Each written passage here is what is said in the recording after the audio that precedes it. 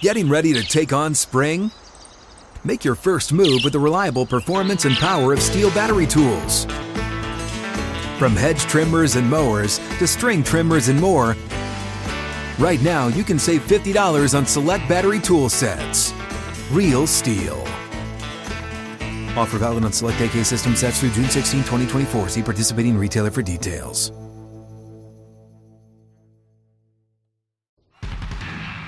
It's a blowout. 8th inning, 10-3. Bases are loaded for Verlander, who waits on a 3-0 pitch. He swings, and it's a high fly ball. Deep center field. It is gone. Home run. And a huge bat flip to celebrate. All right, Ben, start the show already. What's up, everybody? Welcome into another episode of Flippin' Bats. I am pumped for today's guest to join me. Corbin Burnes, the reigning NL Cy Young winner, an awesome pitcher here in 2022 as well. This is going to be a blast of a conversation. We're going to talk to him about that 2021 season, having perhaps the best pitch in all of baseball that's been compared to Mariano Rivera, and the cool story of how he got to that pitch and how he figured it out, and also his struggles in 2019 and eventually seeing a mental performance coach. It's been an awesome journey to get to where he is today, and I am pumped for you all to hear this story. So let's welcome him in now. Reigning NL Cy Young winner, Corbin Burnes. Thanks so much for joining me, man. Of course. Thanks for having me on. And it's really cool to be able to say that, by the way. Reigning NL Cy Young winner. That's pretty cool. We will get there soon. But I want to go back a little bit with you and talk about the earlier days. And just first off, how did you fall in love with the game of baseball? When did that start for you? Yes, I play a lot of sports growing up. Like they say, you try to play everything you can. So my parents got me into, I think I played literally every sport besides maybe soccer, football, baseball, basketball. Played a ton of golf, and baseball is something that I always kind of stuck with and always kind of gravitated towards my grandpa and uncle played a little bit of college baseball. So that was kind of the route I wanted to go. Was probably a better golfer when I was younger, but just liked the team aspect of the game and loved baseball. And so kind of stuck with it through high school and was fortunate enough to play in college and then got my chance to play professionally. And here we are now. How's the golf game these days? I don't play as much as I'd probably like to, but I can still go out there and kick it around close to par. If I was playing a lot like I used to be, I could regularly shoot 300 or 400 par. But right now, the putter isn't quite as good as it used to be. So, did I hear this right? You didn't really start pitching or fully commit to pitching until your senior year of high school? Yeah, I mean, growing up, Little League, everyone pitched. So it's like, oh, okay, right. You got into the mound, this and that. High school, I was a middle infielder. I loved to hit, loved to play defense. And so really it was going to be my junior year that I was going to kind of get into pitching.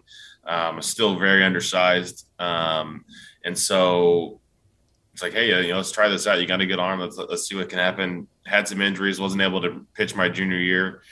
Senior year, came back, was healthy, started pitching, and it was kind of the first time I started to add some strength and grew a little bit and popped a few 89s and 90s, and all of a sudden had some college teams come around. It's weird to hear because now it's like guys are throwing 100 and 105. I know.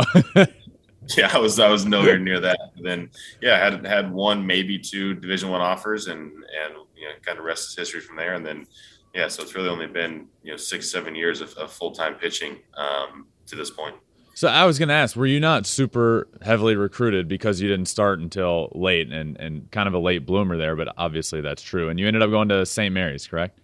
Yep. Yeah, I went to St. Mary's. I was not gifted with the feet in the infield. Didn't have a ton of pop at the bat, so there weren't many college coaches calling for an average hitting shortstop / second baseman. So pitching was going to definitely be my route, and was fortunate enough to latch on with St. Mary's, and then you had a good college career.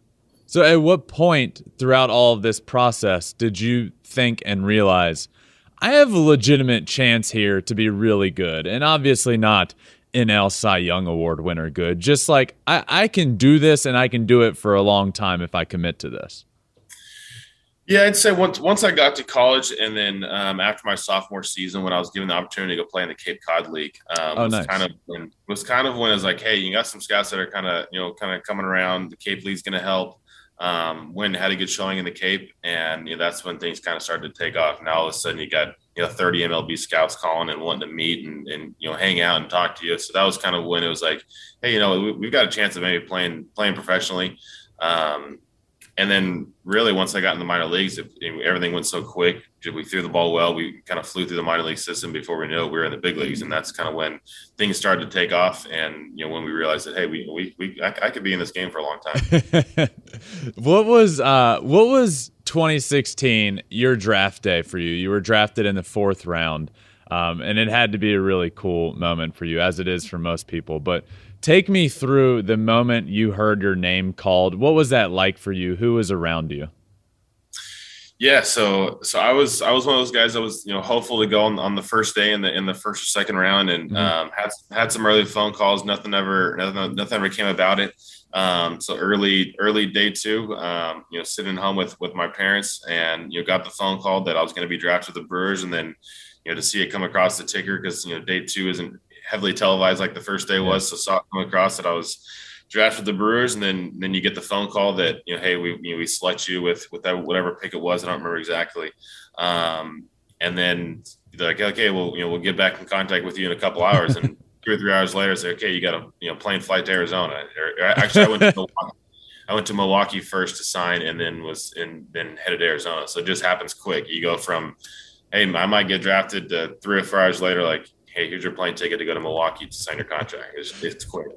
It all happened so quick, man. I was in the 14th round, so much later. But I remember they end up calling, and they're like, all right, you got a plane ticket down to Lakeland, Florida, like tomorrow. I'm like, wait, so this is all happening so quick. And then I get down there, and you think, oh, great, this is professional baseball. And I'm like staying in the dorms in Lakeland, and immediately just get thrown into the grind. So before we get to the established now big league career that you have, did you have along the way, and you kind of shot through the minors, but did you have any like grind stories, like the minor league grind? I feel like I have a million, and I always like to tell like one on here, but one that comes to mind is in the Midwest League. We went to play in Clinton, and this was my first full season, and we're playing in Clinton, and the smell of that place, like just being there, was an absolute nightmare. I'm like, oh God, this is pro baseball. So along your way, did you have any like minor league grind stories?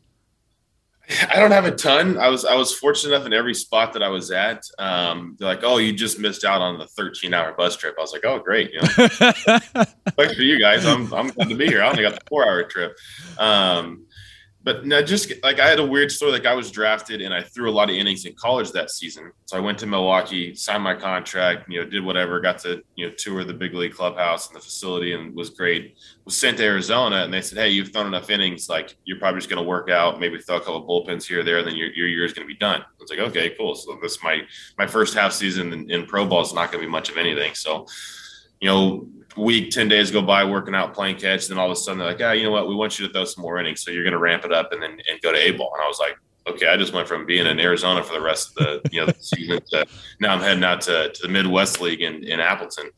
So head out there. I made maybe 5 or 6 starts out there.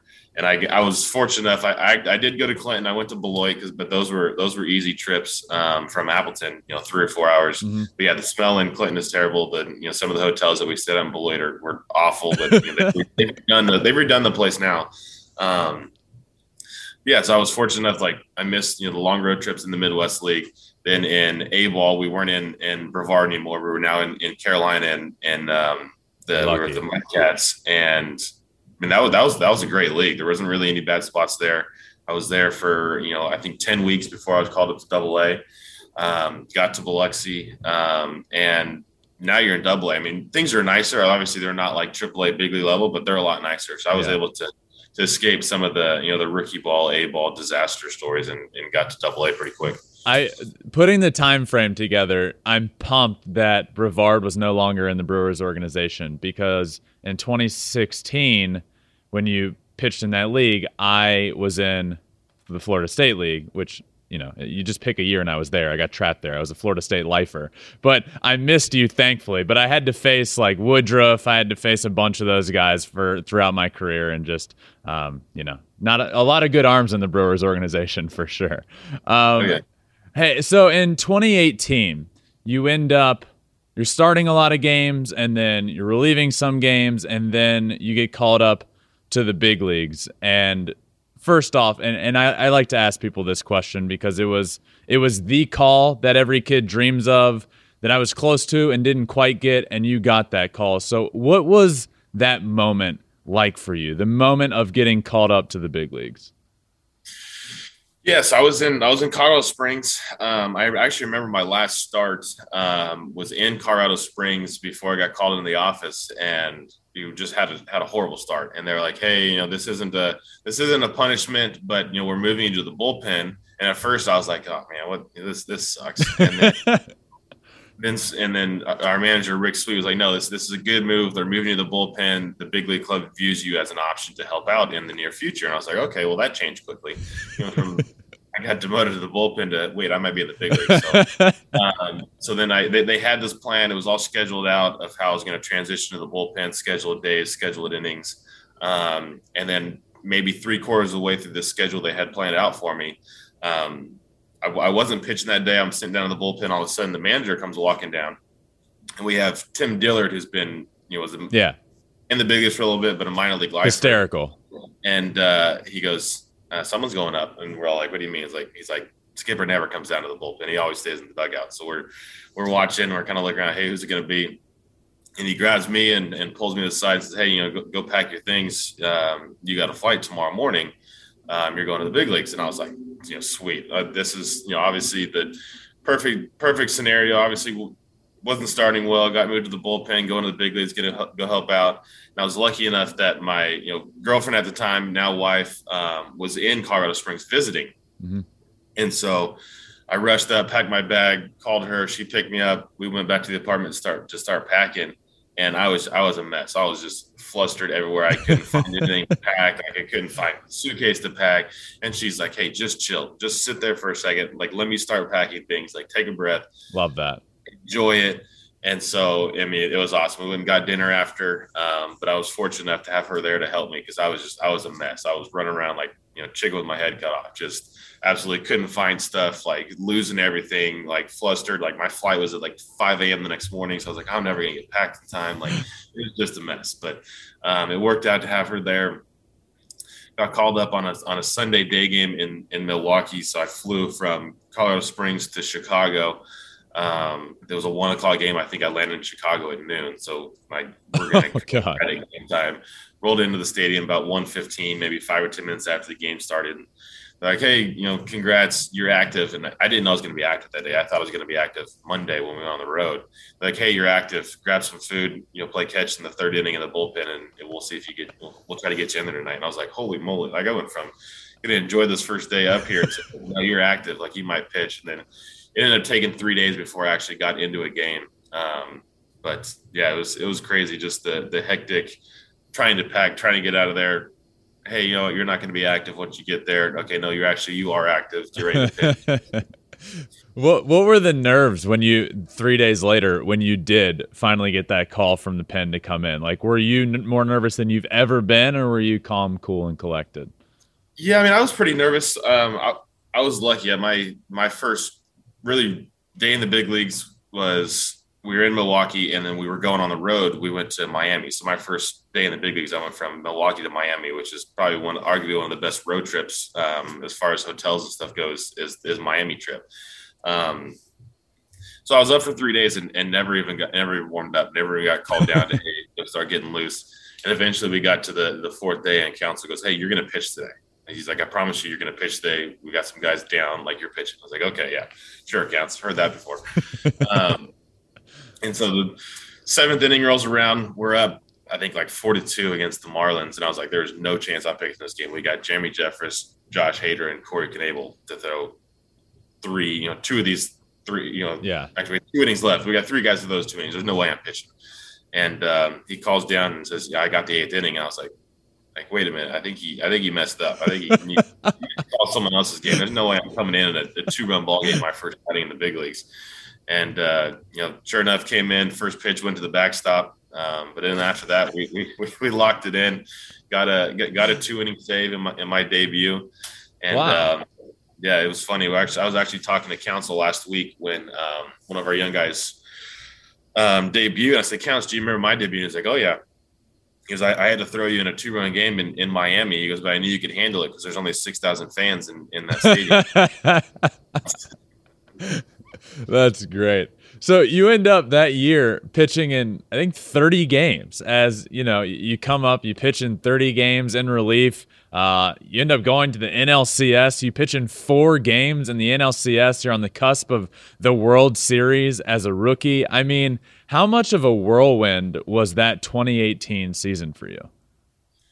Yeah, it was crazy. From the story I just told with the call up to kind of being that guy, I was like the 6th or 7th inning guy to eventually I was working into throwing like, the 7th or 8th inning in tight ball games to, throwing the game 3 clincher, or not game 3, but game 3 against the Rockies in the NLDS. We swept them. They got their 2 innings in that year, 3 or 4 innings in that series, but 2 in that game. And then, like you say, 4 innings against the Dodgers in the NLCS.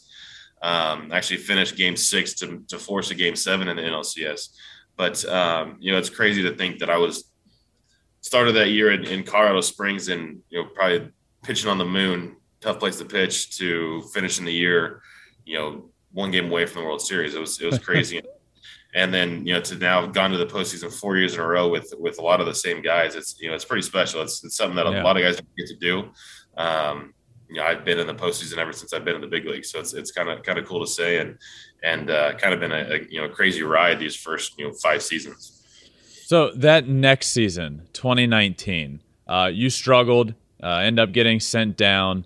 And I want to talk about that because I feel like it's important. I feel like people don't understand the mentally taxing side of baseball. I actually had John Smoltz on the show recently, who is very vocal about seeing a psychiatrist during his time in the during one season, and how that kind of totally changed the rest of his career. You ended up doing that in 2019, right? You were struggling, and during the season, got basically a mental coach. Yeah. So 2019, ton of excitement to start the year. Total was going to start in the rotation. They were going to put the 3 young guys, me, Freddie, and Woody, in the rotation, and I did the worst of all of them. Struggled the most. Was sent up and down, back and forth between AAA and the big leagues. Starting in the bullpen. And we just got to the point in really August of 2019 where I was like, hey, we got to get away from the game. Like it was bad. Kind of went back to Arizona, tried to hit the reset button, try to salvage the season a little bit with a good September. And really that's kind of when the foundation started leading into 2020. But that's when I started working with Brian Kane, a mental performance coach, and kind of just wanted to first find a way to separate the game and life. So much of baseball was carrying over into my life and my relationship with, my now wife and family. So it was like, we got to find these ways to separate baseball and life. Otherwise just everything was going to be tough. And so that's kind of the first thing that we started with. And then once we were able to kind of get the grasp on that, then we started working on the process and the routine of how we were going to have success on the field. And for me, that started with just planning out days, having a routine when I woke up in the morning, being able to flip that switch when we got to the field of like, hey, now it's time to work. We had life at home. Now it's time to work. Whatever it is, if it was a starting routine, a relieving routine, like, hey, today you're going to work out. Today you're going to have your catch play, go through all breathing techniques, focusing techniques, and just find a way to, once we got on the mound, we weren't worried about anything else. We weren't worried about if we were prepared. What was going to happen that day, what we're going to do that day. It was just, we're going to control one pitch at a time. And that's kind of what it narrowed down to, of controlling the things that I can control when I was on the mound. And for me, it made baseball so much easier, so much more fun. I could enjoy my time on the mound. Mid-game, I could be joking around with guys, because for me, I was able to come in and out every pitch. That once I got on got the ball and got on the rubber, it was, hey, okay, we're going to execute this fastball down the way. So if something happened in the field, I could sit there and joke about it and laugh, and been able to carry that over for the last 3 years now. And it's just made life in baseball so much easier. What would you have done? Because from my perspective, when I struggled, I really struggled. And the sport can be so mentally taxing, and it's so numbers oriented, especially in the minor leagues, working your way up. All the numbers are right there in front of you. I would go 0 for 4, which could then lead to an 0 for 8. And if I went 0 for 8, I was going 0 for 12. I was going to go 0 for 16. And at some point you snap out of it. But I was just taking it home. Like how would you, and I know it's a little different as a starter, but let's say you had 2-3 bad starts in a row. How did you ultimately get to the point where it wasn't completely bogging you down? Because I feel like if I had figured that out, it could have been a little bit better. But I wasn't able to do that. I wasn't able to turn the page. And it's not an easy thing to do. It's easy to say, just turn the page. It's not that simple. So what would you have done? Yeah, for me, it was finding that process and that routine that I could just dive right back into. If I could take my mind and just my thought process away from, the bad outing or the 2 bad outings, or really digging into the video and, going through my process of breaking down an outing and finding the good pieces here and there. Hey, the slider was good. Let's build off that. The curveball, just finding something to build off of, and then throwing myself right back into my process and my routine of leaving what was in the past and really just being, the saying that Brian Cano's used is be where your spikes are. Go through a meditative breath, be where your spikes are, and that is, hey, it's in the now. We have to compete to get ready for the next outing. This game is so fast, and there's so many guys that are going to come take your spot if you don't, compete and be consistent at this level. So for me, it was, through the process of finding this routine and this day-to-day, one pitch at a time process. There were struggles, and it was more about, hey, dive right back into your process, get what's comfortable. Get back into the weight room, get back into your catch play sessions, get back into your breathing, your focusing techniques, and just know that you belong at this level. I did it in 2018. I struggled in 19. There's no reason why I can't be that pitcher that I was in 18. And for me, that was this process of, going through my daily work, my daily, meditation, breathing, and just being in the now. Well, all right. I'm convinced I'm going to make a comeback now. I know I belong in the Florida State League. I know I can compete in the Florida State League. So what percentage, if you had to put a percentage on it, because baseball is so mental, and you've heard the Yogi Berra quote a million times. I don't exactly know what it is. 50% of the game is 90% mental, or 90% of the game is 50% mental, whatever it is. If you had to put a percentage on how mental the game of baseball is, once you get to the professional level, everybody can play. What percentage of baseball would you put on it being the mental side of the game? Yeah, I mean, I think different people will say different percentages. I would say it's probably in that, 80, 85, 90%, percentile of the mental side of it. Guys up and down a lineup can stand on the mound and throw 100. Guys have nasty stuff. It's not really physical anymore. Guys can train so hard, the physical aspect of it, to have just as good stuff, if not better, than anyone in the big leagues right now. But it takes the process, the mentality behind it, the work ethic to really be able to compete in the big leagues. Whose idea was it to see Brian? Smoltz said his GM actually came to him and mentioned it. Whose idea was it for you to see him? Mine is my agent. My agents, Mark O'Brien and Joe Urban. They had heard of this guy. They had met him once before. There was a couple other big leaguers that had used him. He was really big in UFC and really the college ranks at the time. But he had, I know he worked with Jake Arrieta in the past. A couple other big leaguers that he had started working with in college that actually worked within the big leagues. Okay. So this was just something that I was like, yeah, I mean, at this point, I've got nothing to lose. Like I'm not even in the big leagues anymore in 2019. I don't know if I'm gonna have a chance to get back to the big leagues. So it's worth a shot, and I'm happy I did it. So in 2020, it all clicked for you. It all came together. Was it just taking everything you knew from the pitching perspective and then everything you had learned from the mental side of the game and then putting that all together, or was it a combination of the mental side of the game and also you figured out stuff with your arm and your mechanics?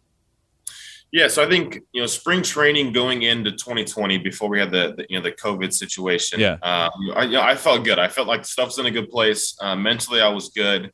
The stuff wasn't the same in that spring training than it was in the shortened 2020 season. But mentally, I felt like I was ready to compete. I was trying to compete for a job in the bullpen, really. They were going to try to lengthen me out, but we had 5 or 6 guys that were going to be in the rotation. So for me, it was like, I'll lengthen out, but I'm going to try to earn a spot in that bullpen again and see what happens. And then obviously we had the COVID situation. And for me, that was perfect. Like, it was the perfect situation that I could continue to work on my mental side. I'd had like this test run of 5 or 6 outings in spring traiing. It went so this well. is before the shutdown you're talking about. Before the shutdown, we had our spring training before That's right. we got shut down. And I had 5 or 6 good outings under my belt. Like, I was throwing the ball well. I felt like I was going to make the team. We got shut down. Could have looked at it as, hey man, this sucks. Like, I was getting ready to make the team. It's going to have a good year. But for me, I looked at it as, hey, I had 5 or 6 outings of testing this, my mental process, my routines, my breathing, and it was going good. It was going great. So for me, it was like, okay, this is good. However long this COVID shutdown is going to be, at the time, we thought it was only going to be 3 or 4 weeks. I was going to continue to refine this process. We're going to get going again. I was going to be, make the team have a good year. Ended up being 3 months. So for me, it was like, you know what, actually throughout this time, I'm going to continue to try to refine my mechanics. Mental stuff's there. I'll continue to work that. Going to work on the mechanics a little bit, some pitch type stuff. I had started throwing the cutter, but it was a brand new pitch. I maybe threw it, 5 or 6 times in a game. So that was something I was really going to hammer on. And I really used that 3 months to basically reshape my pitch, arsenal. I threw this cutter a ton, helped develop the slider and curveball even more, the changeup, the sinker. So for me, I felt like I was in a better spot coming back from the COVID situation to start that short in 2020 than I was in the spring training had we started the season. So now mentally I was better. Mechanically, I felt better. My pitches felt better. And then we had our, summer camp that we were in Milwaukee playing inter squads. We played, 11 or 12 inter squads. And I think I gave up maybe 1 or 2 hits in that. I was like, I found the solution. Well, let's get games going. I'm ready to get into games. And then games started and obviously had that good career, but that was kind of the building blocks going into 2021. How did you learn that cutter? I don't think it's a stretch to say it's one of the best pitches in baseball, if not the best pitch in baseball. How did that come to be? How did you learn it? Was it just from tinkering with stuff, or were you studying a bunch of people to get it perfect? No, so for me, it was actually just tinkering. I had a good slider in 18, had a good slider in 19. But for me, I needed to find a way to have a strike pitch early on to get to that slider for the punch-out pitch. I couldn't be throwing a punch-out slider every time. So I was trying to really just tinker with this slider that had a little bit more horizontal break action versus the good vertical action. Throw it a little bit harder, a little bit tighter, and the more I threw it, and then the more I threw a four-seam fastball, my four-seam fastball had some natural cut to it that I was always trying to keep straight. So the more I kind of threw this four-seam and had the feel for this, harder slider, I was like, wait a minute, I can basically just take a fastball grip and slightly, manipulate the baseball and just throw it, and it's going to have this cutting action. So once I kind of figured that out, then I could start to throw it to both sides of the plate. So this was a process that happened somewhat in spring training prior to 2020 of figuring out that, hey, I'm kind of going to throw this cutter, to the 3 months where we had the COVID situation, that I was able to really command it, throw it to both sides of the plate, could throw it up, could throw it down. And so that happened really quick. And it was just this having to just stumble across trying to throw a little bit harder slider and a four-seam fastball that had some cut to it. And now we're throwing it 60% of the time. Yeah, that plays 90 upper 90s with cut action. I think I found something here. I'm going to use this a lot. So you end up taking all of that momentum from that 2020 shortened season into 2021 and start the year with 58 Ks to 0 walks. Breaking every record you can think of to start the year. Every record from a starter, any record from a reliever to start the year. It even broke the all-time record for just not even to start a year. It was like 56 before consecutive strikeouts without a walk during any point in the season. You broke that as well. How huge was that for your confidence to come back after another offseason, another spring training, basically saying, all right, I hope I can take what I learned and what I found in 2020 into 2021. And then it doesn't take you long to realize I immediately found it. How big was that for your confidence? Yeah, so the more I threw the cutter, the more I was able to command it. And once I figured out that I could command this thing to both sides of the plate, really wherever I wanted to, could throw it as hard as I could and could still throw it in the zone, is kind of when, it was kind of the game changer for me. I started that year not, wanting to break a record of, whatever walk, strikeouts without a walk, but I knew that, my cutter played in the zone. So I was going to throw it in the zone. I was going to make guys swing, make guys get themselves out. And it led to, I could really throw it over the plate, 0-1, 0-2, 2-0, 3-0. It didn't matter. I could throw it at the bottom of the zone, and was getting some swings and misses, some weak contact, and just was, felt like anytime I could throw it, I didn't really feel like guys could hit it at the time. And it kind of just led to, this record of 58 strikeouts out of the walk. Obviously had some help along the way, guys, 3-2 pitches out of the zone, guys with good swings. You gotta have some luck to make it that long. And also some good movement on like a lot. Yeah. Yeah. You gotta help, but yeah. It's not all luck. Give yourself some credit here. But I found a pitch that I had a ton of confidence in and could throw it whenever I wanted to. And this had to be cool to hear recently. You recently started against the Mets, and post-game, Buck Showalter was asked just about you and your start. And about the cutter, he said, think Mariano Rivera as a starter. Like, think back 8 years ago or however long ago. Like, imagine hearing that from Buck Showalter, a legend in the game. Think Mariano Rivera as a starter. How cool is it to hear that? Yeah, it's crazy. I mean, he's obviously one of the guys that had the best cutter in the game, best closers in the game for a long time. And he got to coach against him. I think he said he managed him for a year.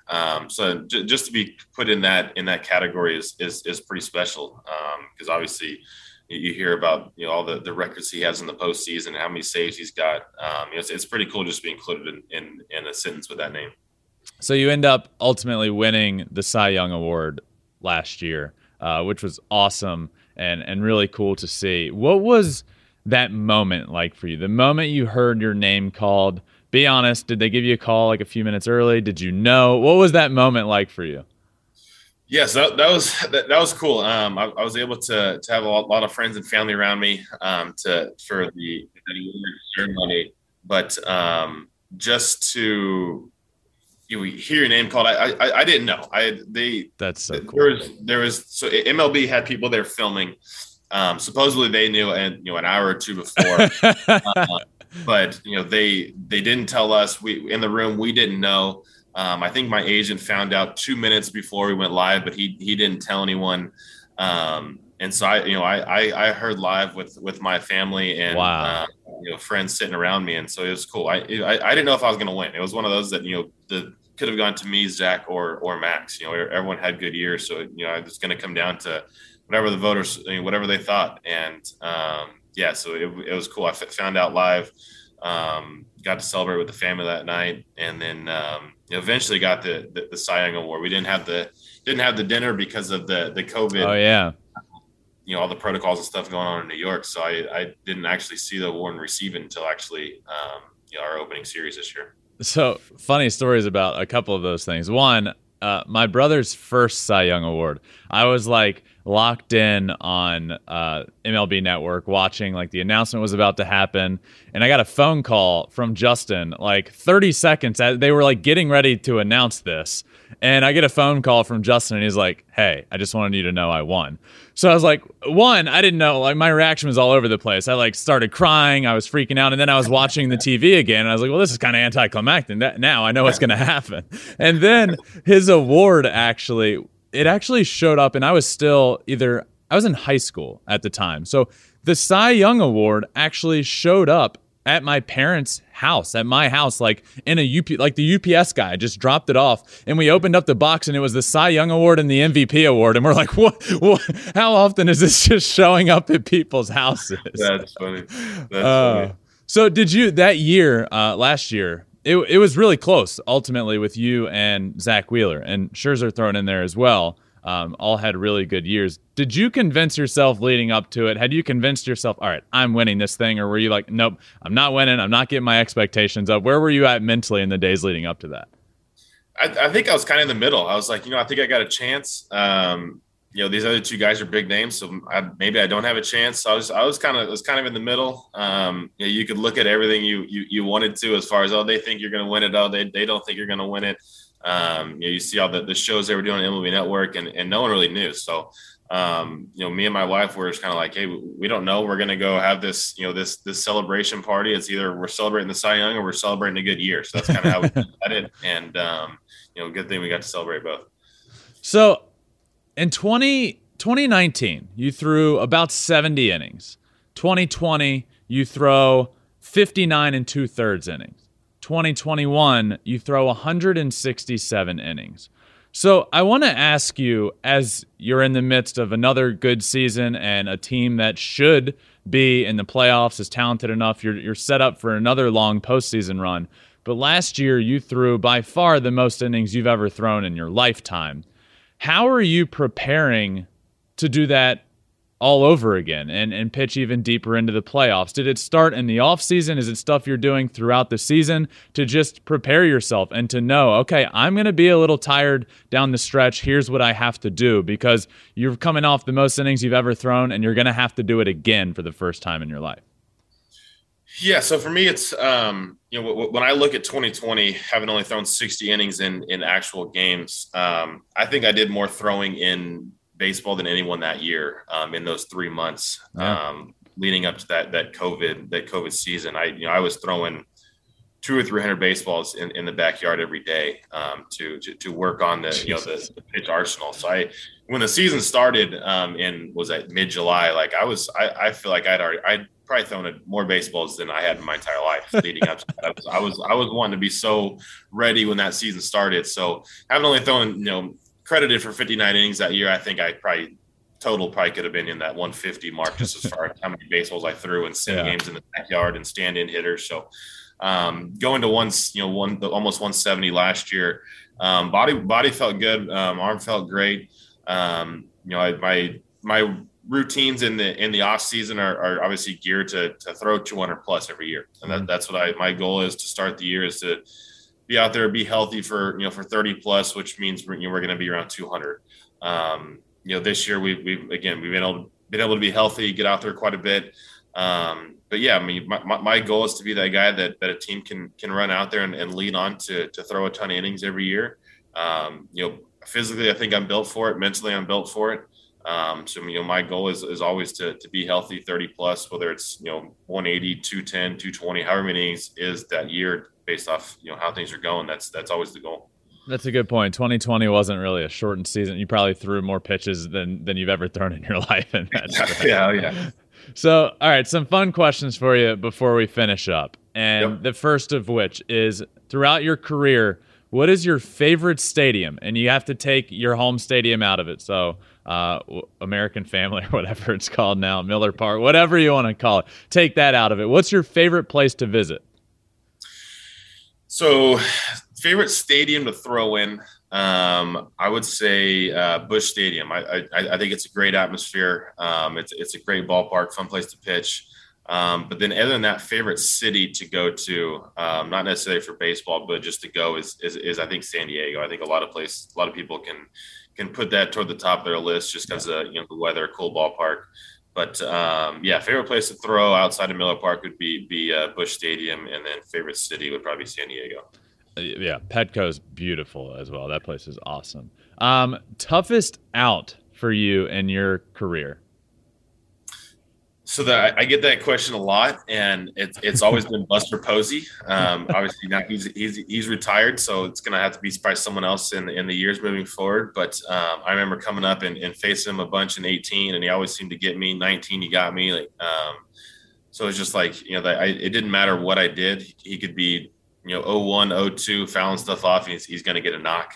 He's just so smart up there, and was able to foul pitches off till he got a mistake pitch to hit. I don't think it was until the last time I faced him last year that I finally I think I punched him out 2 or 3 times in a game, and I think that was finally like, okay, I finally got this guy. Like it took 3 years to get him, but I finally got him.